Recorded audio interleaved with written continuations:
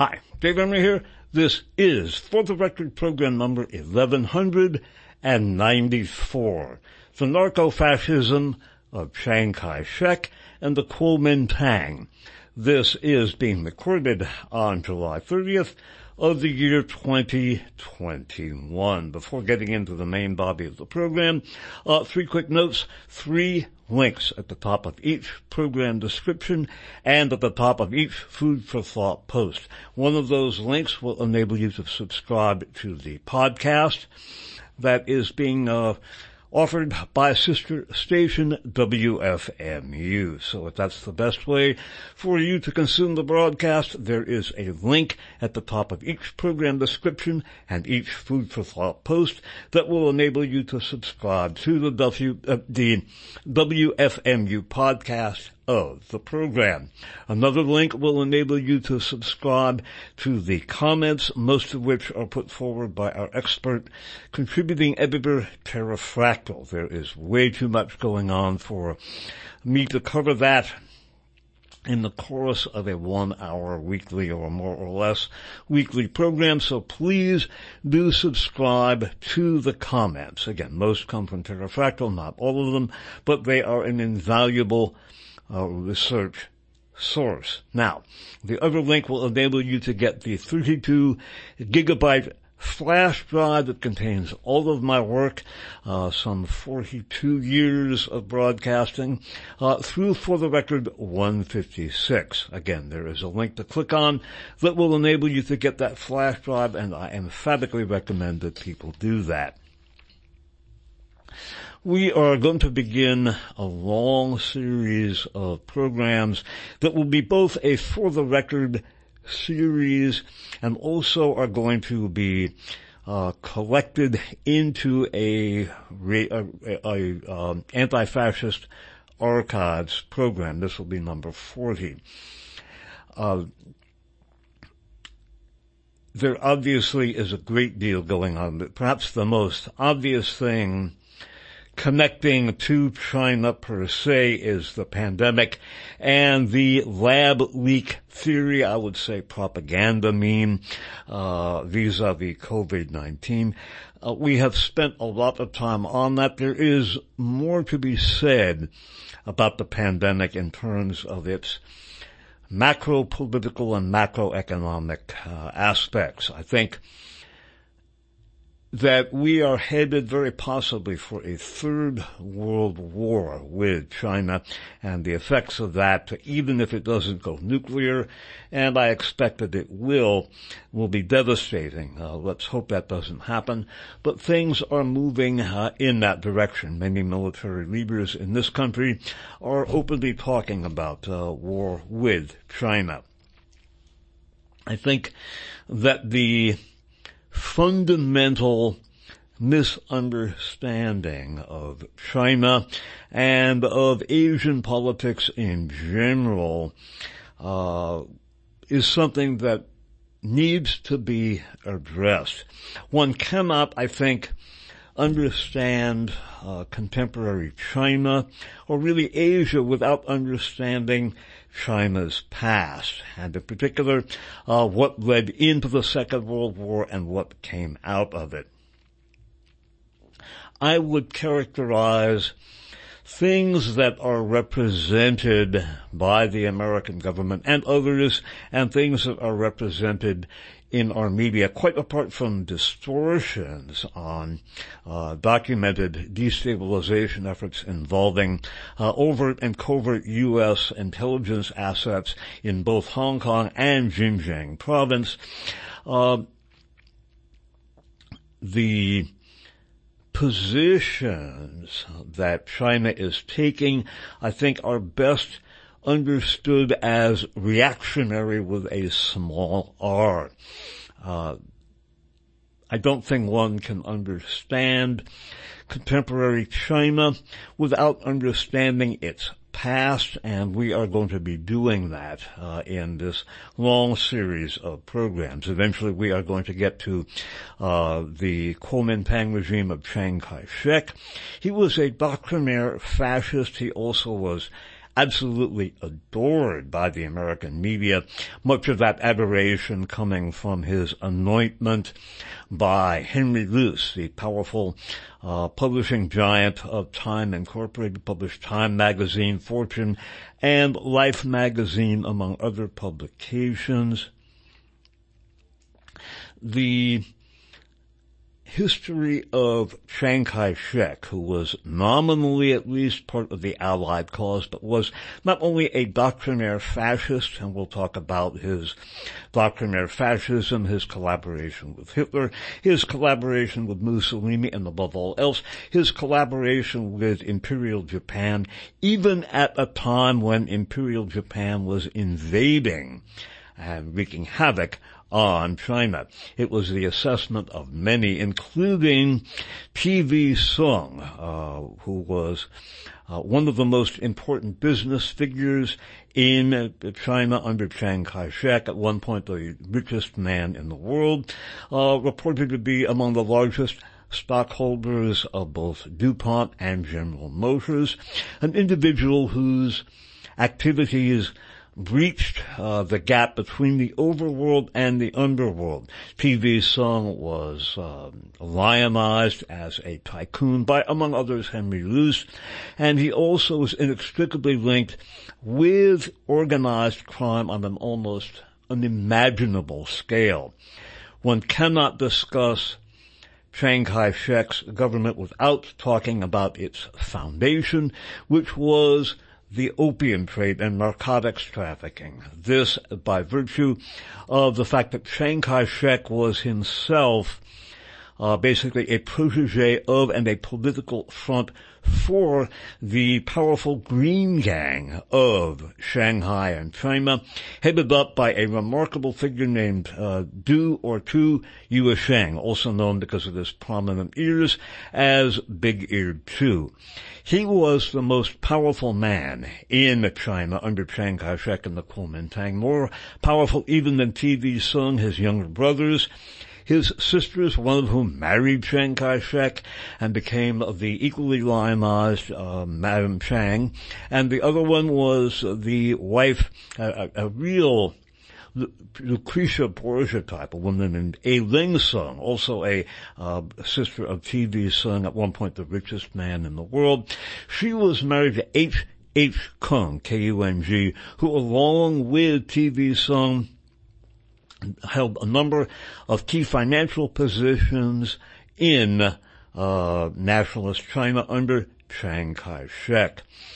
Chiang Kai-shek's narco-fascism was responsible for much of the drug trade, most of the drug trade to the U.S., and much of the rest of the industrialized world as well.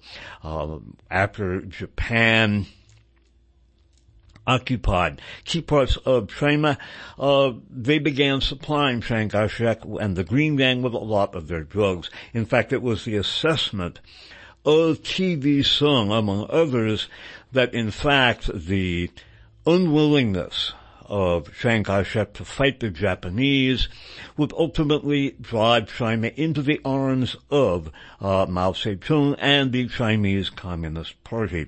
In answer to the battle cry, really, of the China lobby in the McCarthyite period in the late 40s and early 1950s of, quote, who lost China, unquote, it was the assessment of many, including T.V. Sung, that it was Chiang Kai-shek.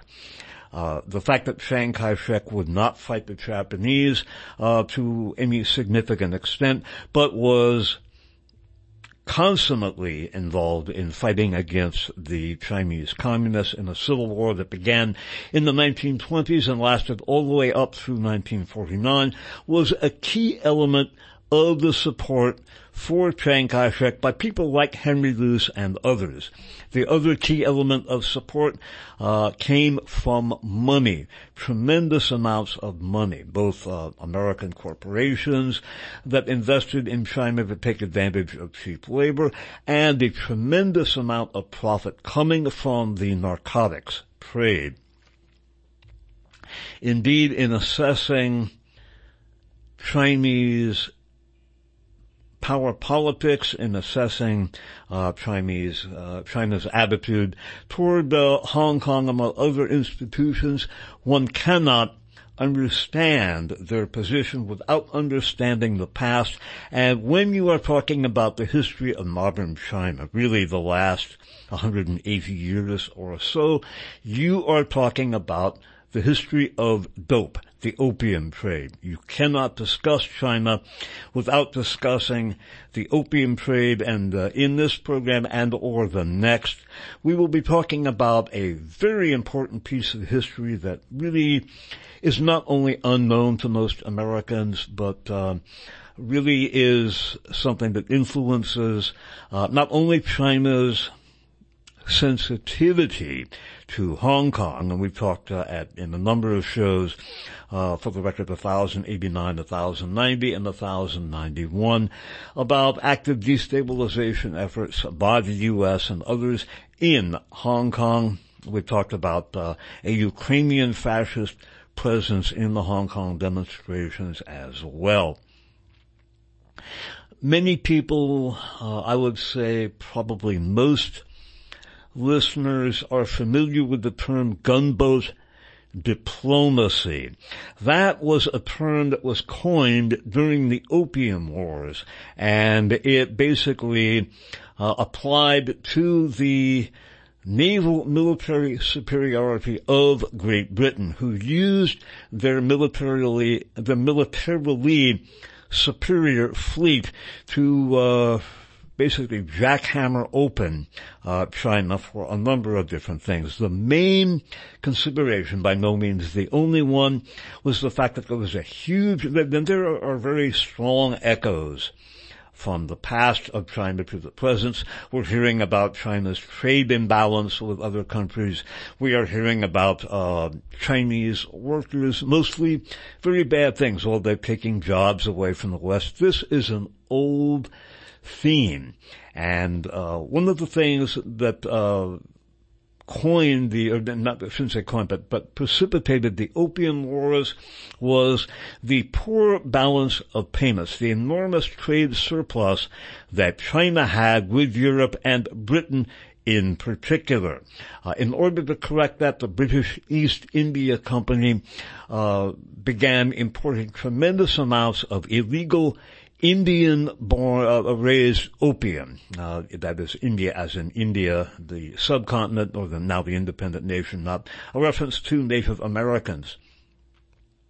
In addition to draining China of silver and creating a greatly expanded addict base in China, something that was opposed by Chinese leadership, the Qing or Manchu dynasty actively opposed the British importation of opium, and when Minister Lin of the Manchu dynasty began actively confiscating British opium stocks that were being imported illegally into China to help correct the trade surplus.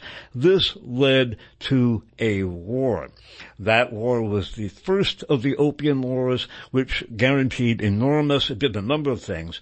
And again, it came from the naval military superiority of Great Britain over China, and later the naval superiority of Great Britain and France in the Second Opium War, and in the Sino-Japanese and Second World Wars, the naval superiority of Imperial Japan, all had a profound effect not only on Chinese life and Chinese society at the time, but I think they have done much to shape the Chinese power, political, and strategic position. We're hearing all about the Chinese military emplacements on uninhabited islands in the Pacific, and about their military buildup in and around their own territorial waters, and we're seeing a fair amount of naval military saber rattling by the U.S. and other nations, Australia, Japan, now Great Britain and others. That is not only an echo of the gunboat diplomacy, a term which was coined during the Opium Wars, but it is something that is undoubtedly being viewed with an alarmed familiarity or an alarmed strategic familiarity, to coin a phrase, by China. Because it was the vulnerability of China to naval attack that led to the very successful military campaigns by Great Britain in the First Opium War, Great Britain, France, to a lesser extent Russia and the U.S. in the Second Opium War. And the net effect of this was not only to correct the trade imbalance. We're going to read some excerpts either later in this program or in our next program from some of the Wikipedia entries on the Opium Wars, and they themselves reflect an editorial bias that I think probably comes either from MI6 editing of Wikipedia, which is open to anonymous editing, or perhaps U.S. intelligence or nationalist Chinese editing. But the gunboat diplomacy, which led to the successful military naval prosecution of the Opium Wars, is something that I think has very much informed contemporary Chinese strategic orientation. They have built up their navy, and they have a formidable array of short and intermediate range missiles. However, they are centered, they are based basically in their own territory, and although they are building large numbers of naval vessels, the U.S. and other Western nations are engaged in an old tactic called threat inflation. During the 50s, we were told that Russia had a lead on the U.S. in strategic bombers. Simply was not true. Then it was the missile gap against which John F. Kennedy campaigned in part. There was no missile gap. And China is launching a large number of naval ships. However, they are much smaller, with a smaller range than the large number of U.S. naval vessels, and they are not intended to project Chinese naval military power around the world. Rather, theirs is an altogether defensive strategy. They are looking to defend in a significant and decisive way their own marine territorial position, marine as in seagoing. They are not sending warships sailing through the Straits of Florida between Florida and Cuba, as the U.S. and other nations have sent ships sailing through the Straits of Formosa between the island nation of Taiwan and mainland China itself. I think that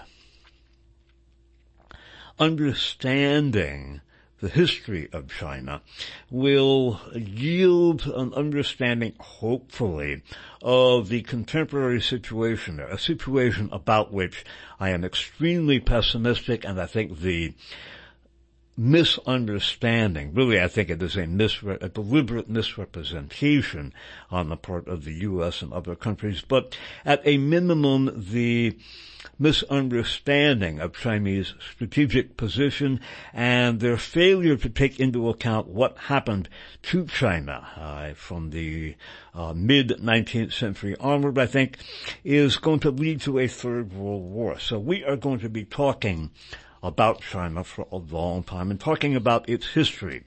And again, you cannot talk about China without talking about the dope trade. It was the foundation of Chiang Kai-shek's government. He was the dope dealer, so to speak, to the U.S. and many other nations. And indeed, it was the Opium Wars, the, at first, massive illegal importation of opium into China, and then the legalization of opium in China as part of the treaty of the treaty that ended the Second Opium War, that created the enormous opium trade in China. Now, when Tu Yuesheng, again, Brigadier Tu, a brilliant and altogether sinister organized crime figure who was the most powerful man in China. Chiang Kai-shek was basically a political front for Zhu Yuesheng, or Big Ear 2, and the Green Gang of Shanghai. Zhu Yuesheng's power came from his coalescence of the opium trade into a cartel managed by Green Gang functionaries with the collaboration of a guy named Pockmarked Wang of the Red Gang. He also worked as a detective with the Sûreté Bureau in the French concession in Shanghai. The French concession, like the British and other extraterritorial arrangements, were imposed on China, again, by the naval superiority of the British Empire in the Opium Wars. First, however, and I think also, in addition to understanding history and understanding the fundamental position of the dope trade in Chinese history, and modern Chinese history in particular, understanding anti-Chinese racism, I think or anti-Asian racism, although it is getting poo-pooed in this country, I think it is, it could be very accurately expressed by the title of a FAIR article that we read last year, FAIR meaning fairness and accuracy in reporting. The journalist basically titled his article, The Yellow Peril Meets the Red Scare, or perhaps it was the other way around, Red Scare meets the Yellow Peril. And I think that our current orientation toward China is both a Red Scare and also, at a deeper level, a racist reaction to a people whose culture is different from ours, whose physical features are different from ours as well. I don't think, have ever accepted that China could or would become an equal in the family of nations. China is not yet a superpower. They are still a developing country, but they are developing very quickly. They were a key part of the colonial empires of the 19th and 20th centuries. Again, the Opium Wars did much to subjugate China, and understanding their naval military inferiority, I think, is fundamental to understanding their military naval strategic orientation in the present time. And I think that unconsciously, perhaps, very consciously in other ways, we are seeing in China a new Red Scare and also a Yellow Peril. I'm going to begin this program with an article that we used in, for the record, 1089. It is by Anna Swanson of the New York Times from July 20th of 2019. A new Red Scare is reshaping Washington.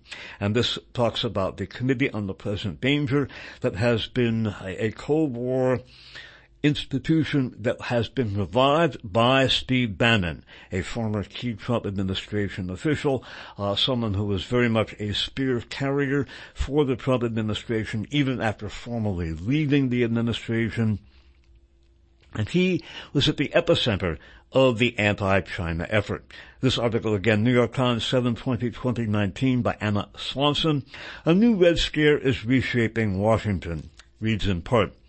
In the ballroom across from the Capitol building, an unlikely group of military hawks, populist crusaders, Chinese Muslim freedom fighters, Uyghurs, and followers of the Falun Gong cult have been meeting to warn anyone who will listen that China poses an existential threat to the United States that will not end until the Communist Party is overthrown. If the warnings sound straight out of the Cold War, they are.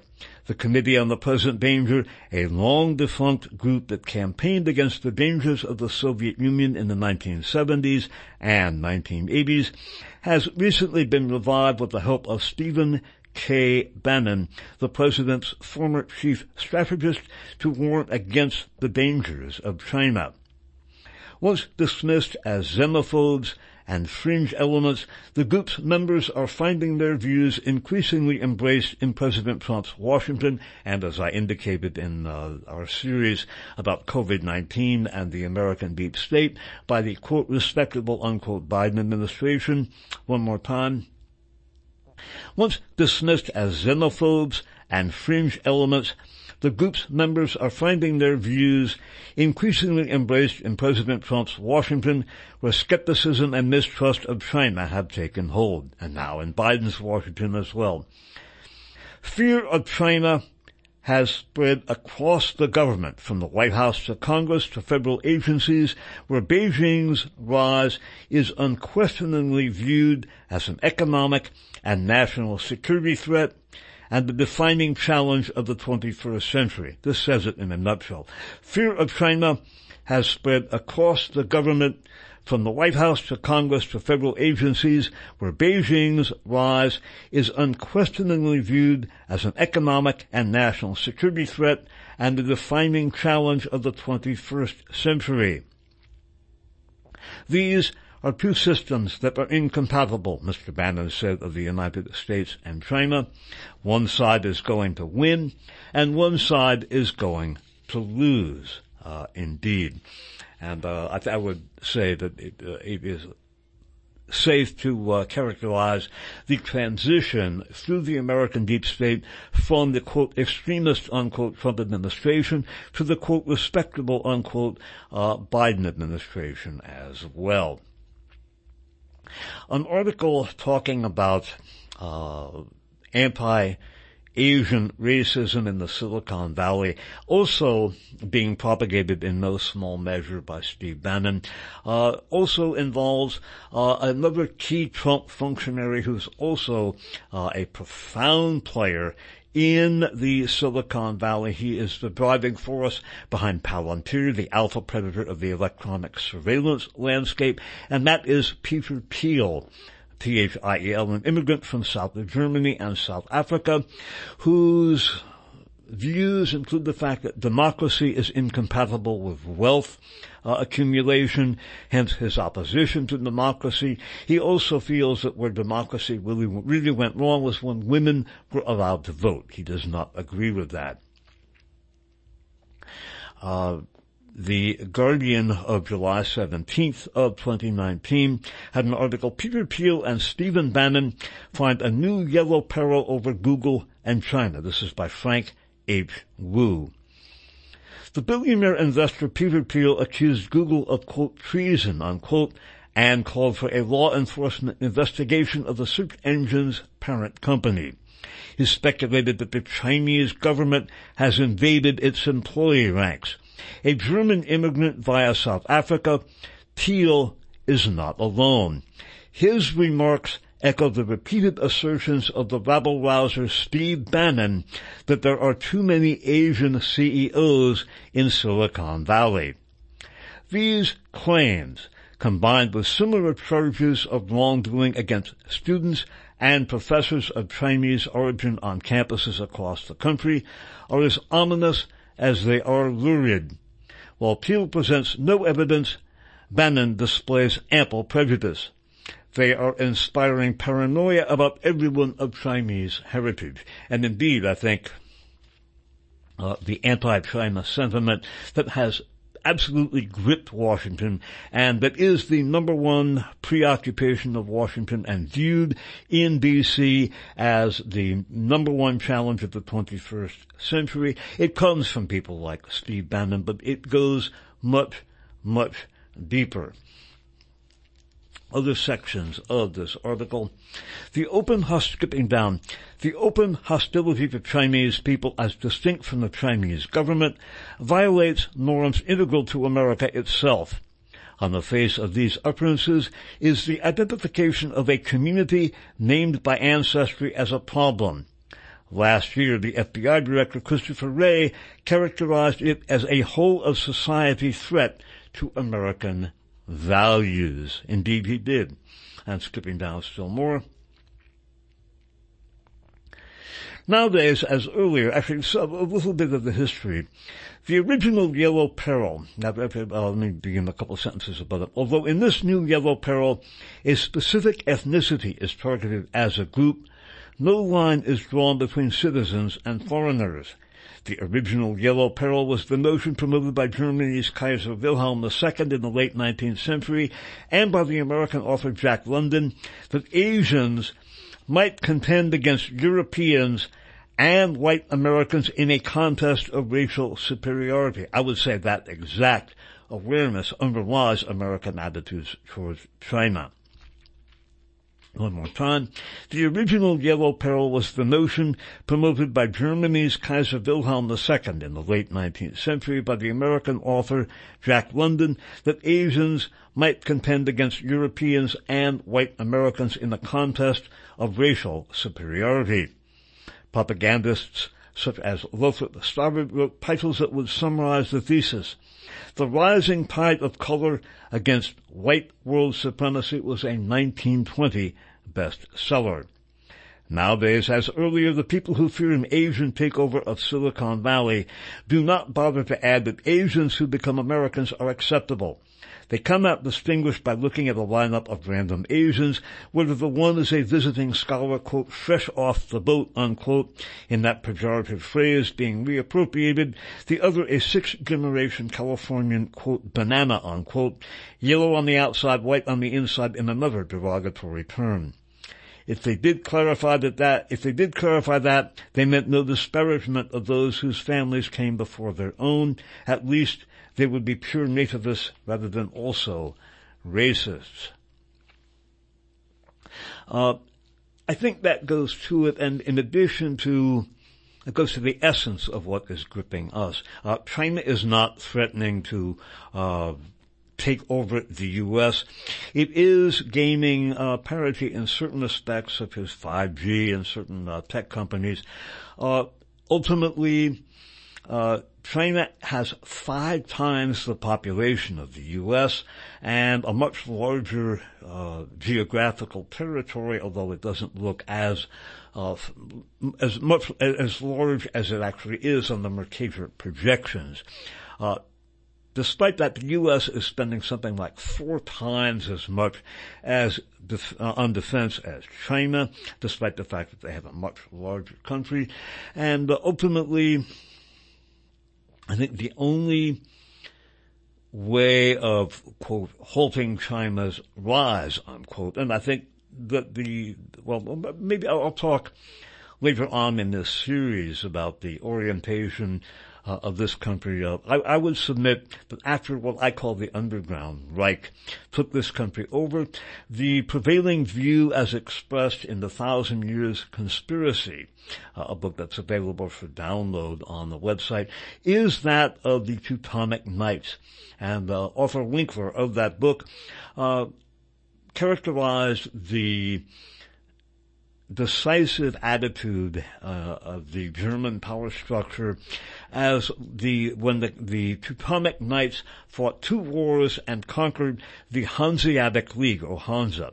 The Hansa, although they were fiercely competitive, was a mercantile league, and the fundamentals of the Hansa were business.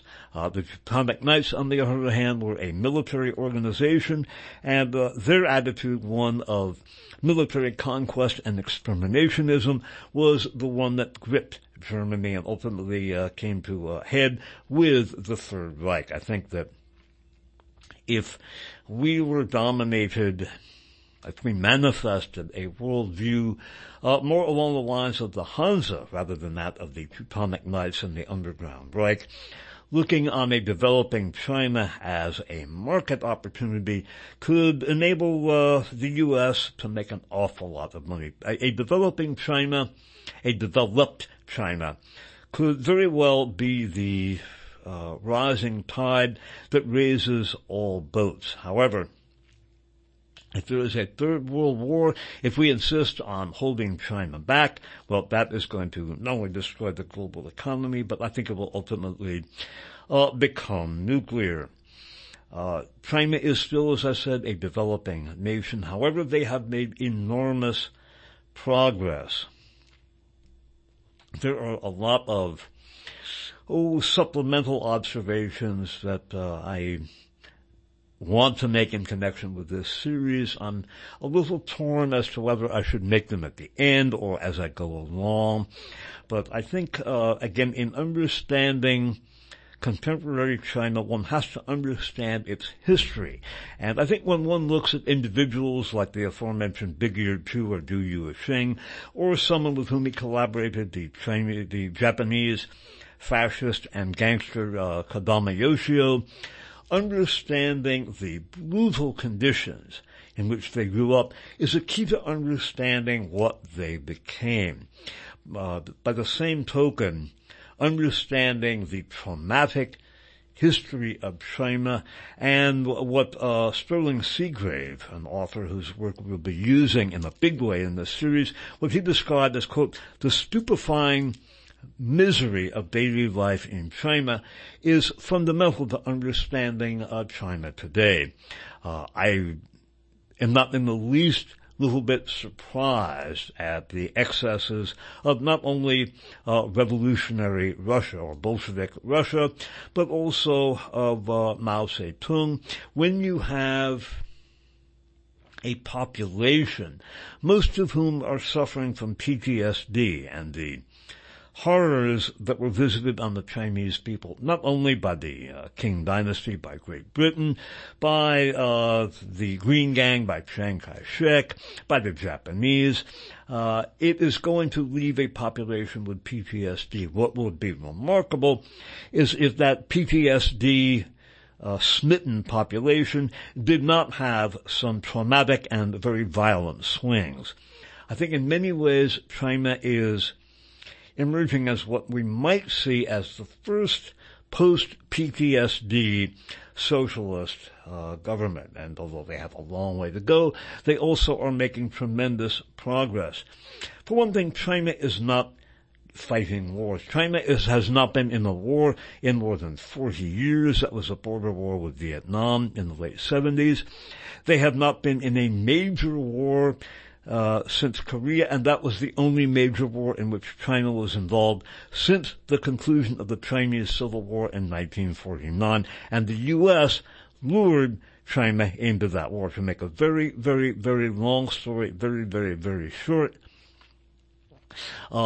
U.S. intelligence officers were informing MacArthur and the other commanders of the UN force in Korea that they should not approach the Yalu River, which was the border between China and Korea. And they said in no uncertain terms, if you do approach the Yalu River, China is going to get involved in the war. Well, MacArthur did not listen to his intelligence officers. He did approach the Yalu River, and China did get involved, and they actually routed the UN forces. The famous fighting retreat from the Chosin Reservoir, perhaps the best-known engagement of that route.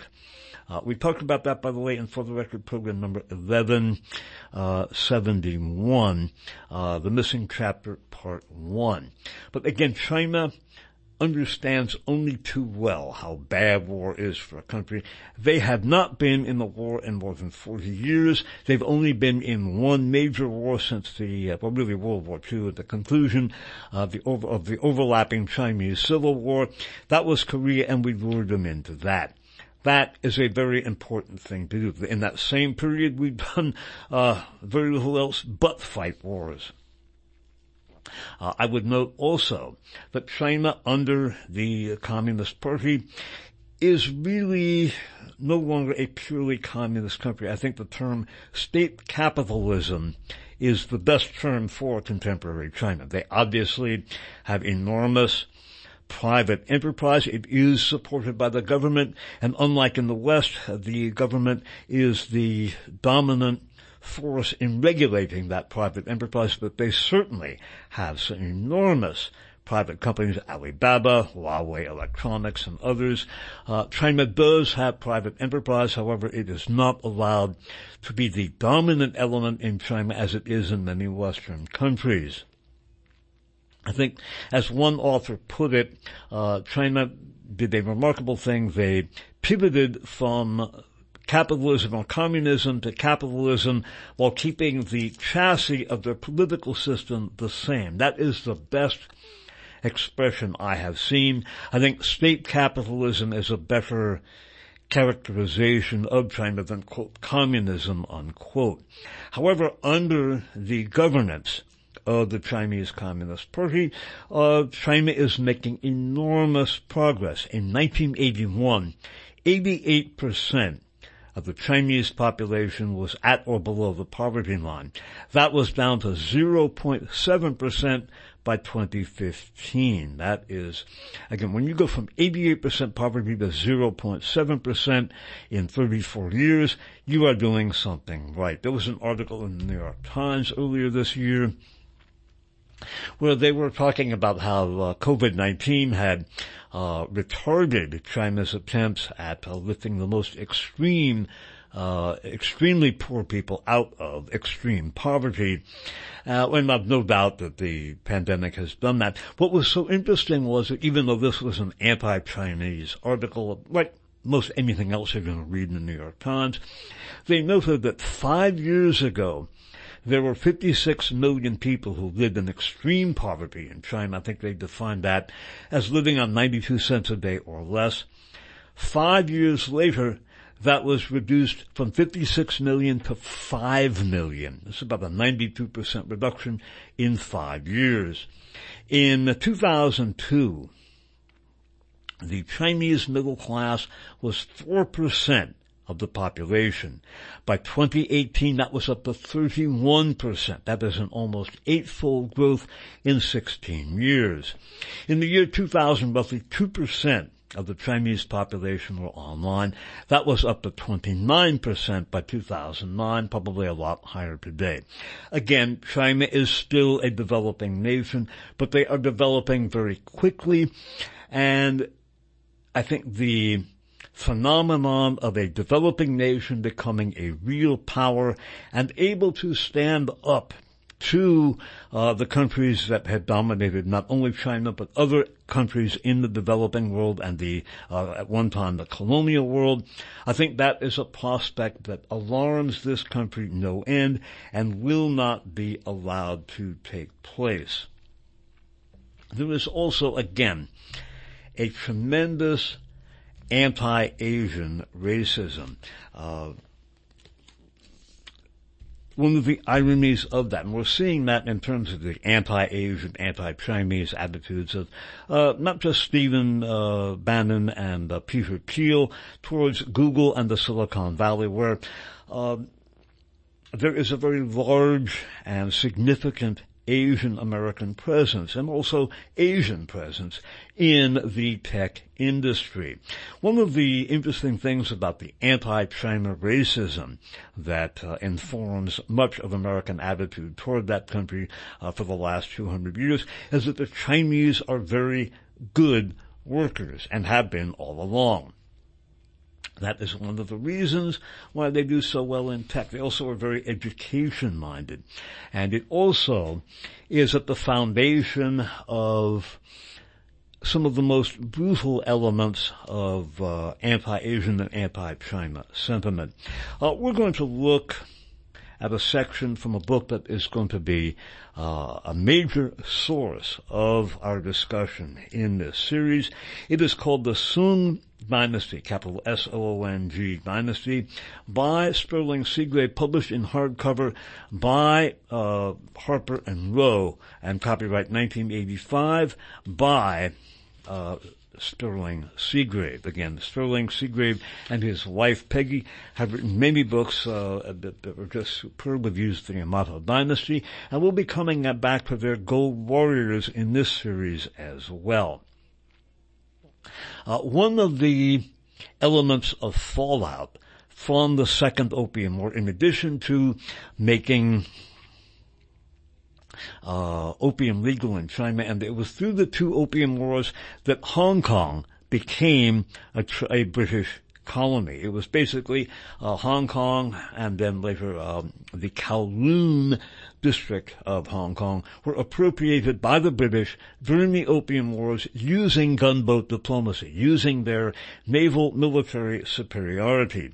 One of the conditions, one of the elements of the treaty from the Second Opium War was to force the Qing or Manchu dynasty to allow the exportation of Chinese laborers to the West, where they were prized as workers. They were very good workers, who worked very hard without complaining to the same extent, and for that reason they were both very desired by Western employers, and in turn, when economic downturns would affect elements of the Western economy, in this case the U.S., the anti-Asian racism directed toward those workers whose emigration to the U.S. was forced by British gunboat diplomacy in the Second Opium War.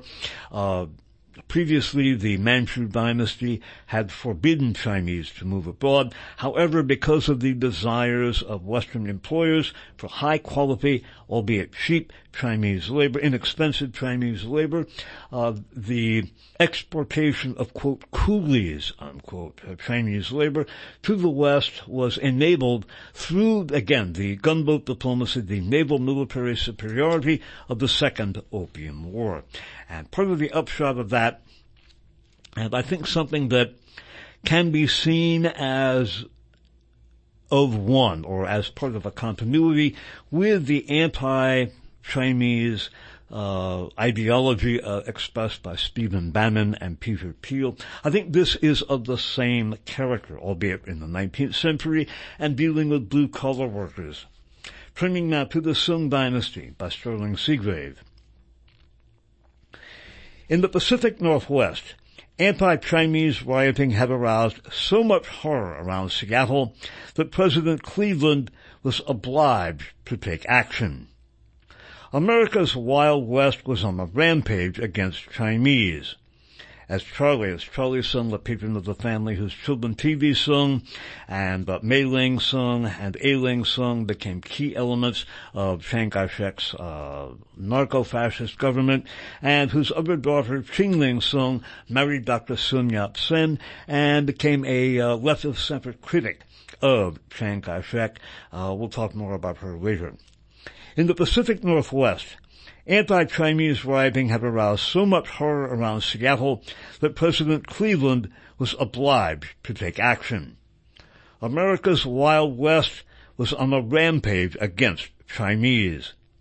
As Charlie Sung crossed from sea to shining sea, Chinamen were getting scalped by whites on the fruited plains and on Purple Mountain's Majesty. With the collapse of the silver boom, a recession had swept over the West Coast in the 1880s. Jobs were hard to find. Manufacturers turned to Chinese labor because Celestials, meaning Chinese citizens, made fewer demands. In retaliation, unemployed whites were whipped into a yellow peril frenzy by unscrupulous editors and politicians. Chinatowns were put to the torch. White vigilantes staged pigtail-cutting parties in which they not only hacked off Chinamen's queues, but ripped off their scalps as well. Beheading, which was not characteristic of America, occurred in places as far afield as Montana. One more time. Beheading, which was not characteristic of America, occurred in places as far afield as Montana. In one of the most extreme and gruesome atrocities on record, a mob severed a Chinaman's genitals and took them to a saloon where they were roasted and eaten as prairie oysters. Thousands of Chinese fled the white peril and went home to China. In consequence, the population of Chinese in the American West dropped in the late 1800s from 110,000 to barely 60,000. The bloodbath reached a climax as Charlie headed back to Shanghai. At that very time, mobs in Rock Springs, Wyoming hacked 28 Chinese residents apart and burned others alive while the town's proper ladies stood by clapping and laughing. They were following the advice of the editor of the Monpanion, who wrote, quote, "We don't mind hearing of Chinamen being killed now and then, but it's becoming too thick of late. Don't kill them unless they deserve it, but when they do, why, kill them lots," unquote. In America, local laws and ordinances against Chinese were becoming so universal that Congress began to set limits on Chinese immigration, the first time that America had ever restricted the entrance of a particular nationality to its shores. In the beginning, the Manchus had prohibited Chinese from leaving their own country, but the foreign powers wanted cheap labor. One of the results of the Second Opium War was to force the Manchus to allow Chinese immigration. The Western powers, America in the forefront, then promoted and ran the coolie trade. In the Burlingame Treaty of 1868, Congress affirmed the right of free movement between China and America, but when the railroads were finished, cheap Chinese labor was a burden rather than a blessing. Congress then revised the Burlingame Treaty drastically and in 1882 passed the Exclusion Law, barring entry of all Chinese except teachers, students, merchants, and tourists. Chinese who were already in America were prevented from becoming naturalized U.S. citizens. Immigration from China plummeted from 40,000 in 1881 when Charlie was at Trinity to only 10 individuals in 1887, just after Charlie went home to Shanghai. And that, again, that emigration, that use of the coolie trade, unquote, was one of the conditions imposed on China by the treaty that concluded the Second Opium War, which formally legalized opium in China, thereby paving the way for the ascent of Chu Yuesheng and the Green Gang who controlled Chiang Kai-shek. And also, the Opium Wars gave Hong Kong to Britain and then expanded that colony in the Second Opium War. We'll talk about the Opium Wars. I guess we'll go into that in more detail in our next program. However, I think it's worth noting here, and this is a major tip of the hat to the Seagraves. We've used our Yamato Dynasty and Gold Warriors. We'll be using Gold Warriors again in this series. However, this book, The Sung Dynasty, is just an amazing work and is so important for an understanding of the history of China. Sadly, it is out of print. There are links in the description for the show to like Amazon and Abe Books that will enable people to purchase some of the used copies. Sadly, the book is out of print. It would be wonderful if someone would reprint that book. If someone does, please, if someone finds out about it, let me know and I will promote it enthusiastically. But what is worth noting here is the price that Sterling and Peggy Seagrave have paid for their journalism. As the conclusion of the book, which we will read at the very end of this series, called The Concubine in the Well, those who speak for the victims pay a price. And the retaliation to which the Seagraves have been subjected is discussed in an introduction to the book Gold Warriors, and one of the books that got them threatened was the book that will be a mainstay for this series, The Sung Dynasty. The authors write in Gold Warriors, "Many people told us this book was historically important and must be published. Then warned us that if it were published, we would be murdered. An Australian economist who read it said, quote, 'I hope they let you live,' unquote. He did not have to explain who they were. Japan's looting of Asia and this hiding of this war gold in American banks is closely linked to the issue of Holocaust gold hidden in Swiss banks." And then skipping down, "We have been threatened with murder before. When we published The Sung Dynasty in 1985, we were warned by a senior CIA official that a hit team was being assembled in Taiwan to come murder us. He said, quote, "I would take this very seriously if I were you," unquote. We vanished for a year to an island off the coast of British Columbia. While we were gone, a Taiwan hit team arrived in San Francisco and shot dead the Chinese-American journalist Henry Liu. Taiwan, by the way, was under the Kuomintang governed by the Kuomintang in this period. Again, the book we're talking about is The Sung Dynasty. Reading again. When we published The Sung Dynasty, we were warned by a senior CIA official that a hit team was being assembled in Taiwan to come murder us. He said, "I would take this very seriously if I were you." We vanished for a year to an island off the coast of British Columbia. While we were gone, a Taiwan hit team arrived in San Francisco and shot dead the Chinese-American journalist Henry Liu. When we published the Marcos Dynasty, we expected trouble from the Marcos family and its cronies, but instead we were harassed by Washington. Others had investigated Marcos, but we were the first to show how the U.S. government was secretly involved with Marcos gold deals. We came under attack from the U.S. Treasury Department and its Internal Revenue Service, whose agents made threatening midnight phone calls to our elderly parents. Arriving in New York for an author tour, one of us was intercepted at JFK Airport, passport seized, and held incommunicado for 3 hours. Eventually, the passport was returned without a word of explanation.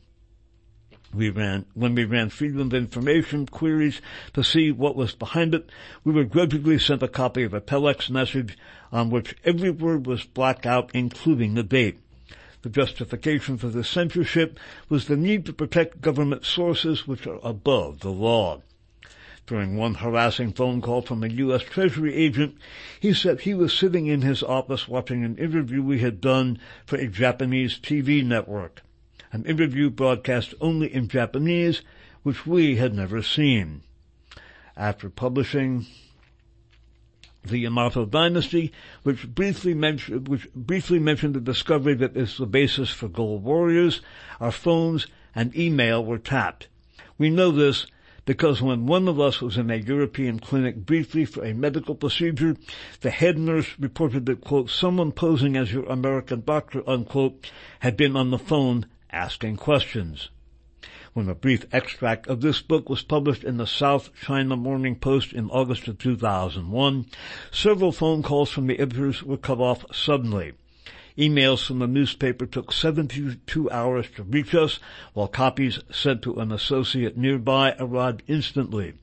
In recent months, we began to receive veiled death threats. What have we done to provoke murder?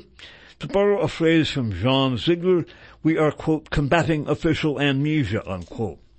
We live in dangerous times. Like Germany in the 1930s, when anyone who makes inconvenient disclosures about hidden assets can be branded a, quote, "terrorist," unquote, or a traitor, unquote. Despite the best efforts of the American and Japanese governments to destroy, withhold, or lose documentation related to Golden Lily, we have accumulated thousands of documents, conducted thousands of hours of interviews, and we make all of these available to readers of this book on 2 compact discs available from our website, by the way, which is no longer online.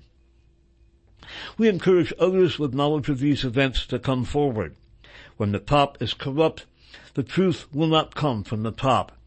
It will emerge in bits and pieces from people like Jean Ziegler and Christoph Miley, who decided they had to do something dealing with the confiscated Holocaust loot in Swiss banks. As a precaution, should anything odd happen, we have arranged for this book and all its documentation to be put up on the Internet at a number of sites.